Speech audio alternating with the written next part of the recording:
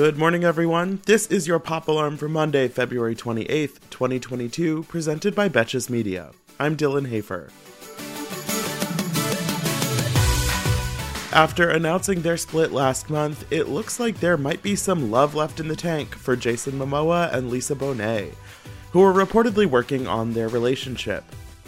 A source told Hollywood Life that they moved back in with each other a couple of weeks ago, and that the current vibe is that they, quote, are very much back together. Sources are great, but the most obvious piece of evidence of a reconciliation is that Jason Momoa has deleted his Instagram post from January announcing their divorce. Interestingly, in that statement, the couple claimed they were only making an announcement so they could be honest moving forward, not because they thought their personal lives should be newsworthy. Now they're probably wishing they had just kept quiet for another month, and we never would have known anything was up in the first place. I'm happy to hear things are going well for them because they have always seemed like a pretty perfect match. But they're not the only couple who may be making things work after a public rough patch. There have also been conflicting reports about what's going on with Shailene Woodley and Aaron Rodgers, after it was reported earlier this month that they had called off their engagement. Subsequently, Aaron posted some weird, mushy stuff about Shailene that could be read as either a breakup tribute or just a random outpouring of affection. We know this guy likes to hear himself talk. Later in the week, they were seen at the grocery store together, and over the weekend, a source told Page Six that their future as a couple is uncertain, but they're currently, quote, talking things through. So basically, no one has any fucking clue what's happening with Shailene and Aaron, and that might even include Shailene and Aaron. I'm still firmly in the girl dump his ass camp when it comes to Shailene, but who knows, maybe these two really deserve each other. Only time will tell, and when it tells me, I'll be sure to let you know.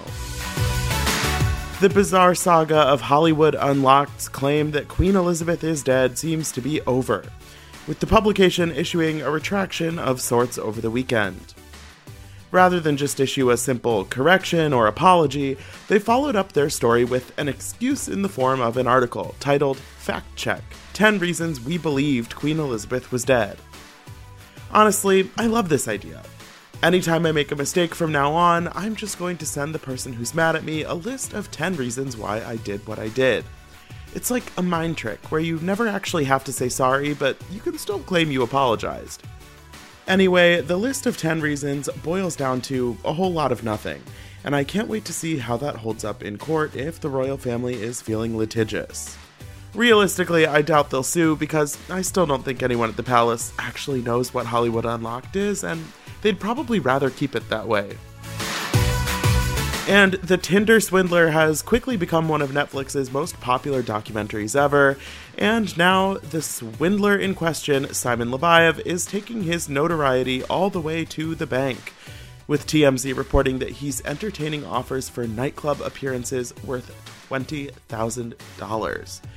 Sources say that Leviev has been contacted by clubs in various American cities, as well as Germany and Mexico, about doing appearances, and that he is currently trying to negotiate for perks including luxury hotels, bottle service, and private jet transportation to be included in his club contracts.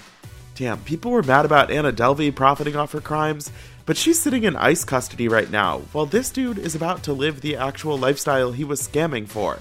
These people just do not quit. For more Pop Alarm, be sure to rate, review, and follow the show wherever you listen, and you can follow me on Instagram at Dylan Hafer for more entertainment stories. Until tomorrow, I'm Dylan Hafer, and now your pop culture.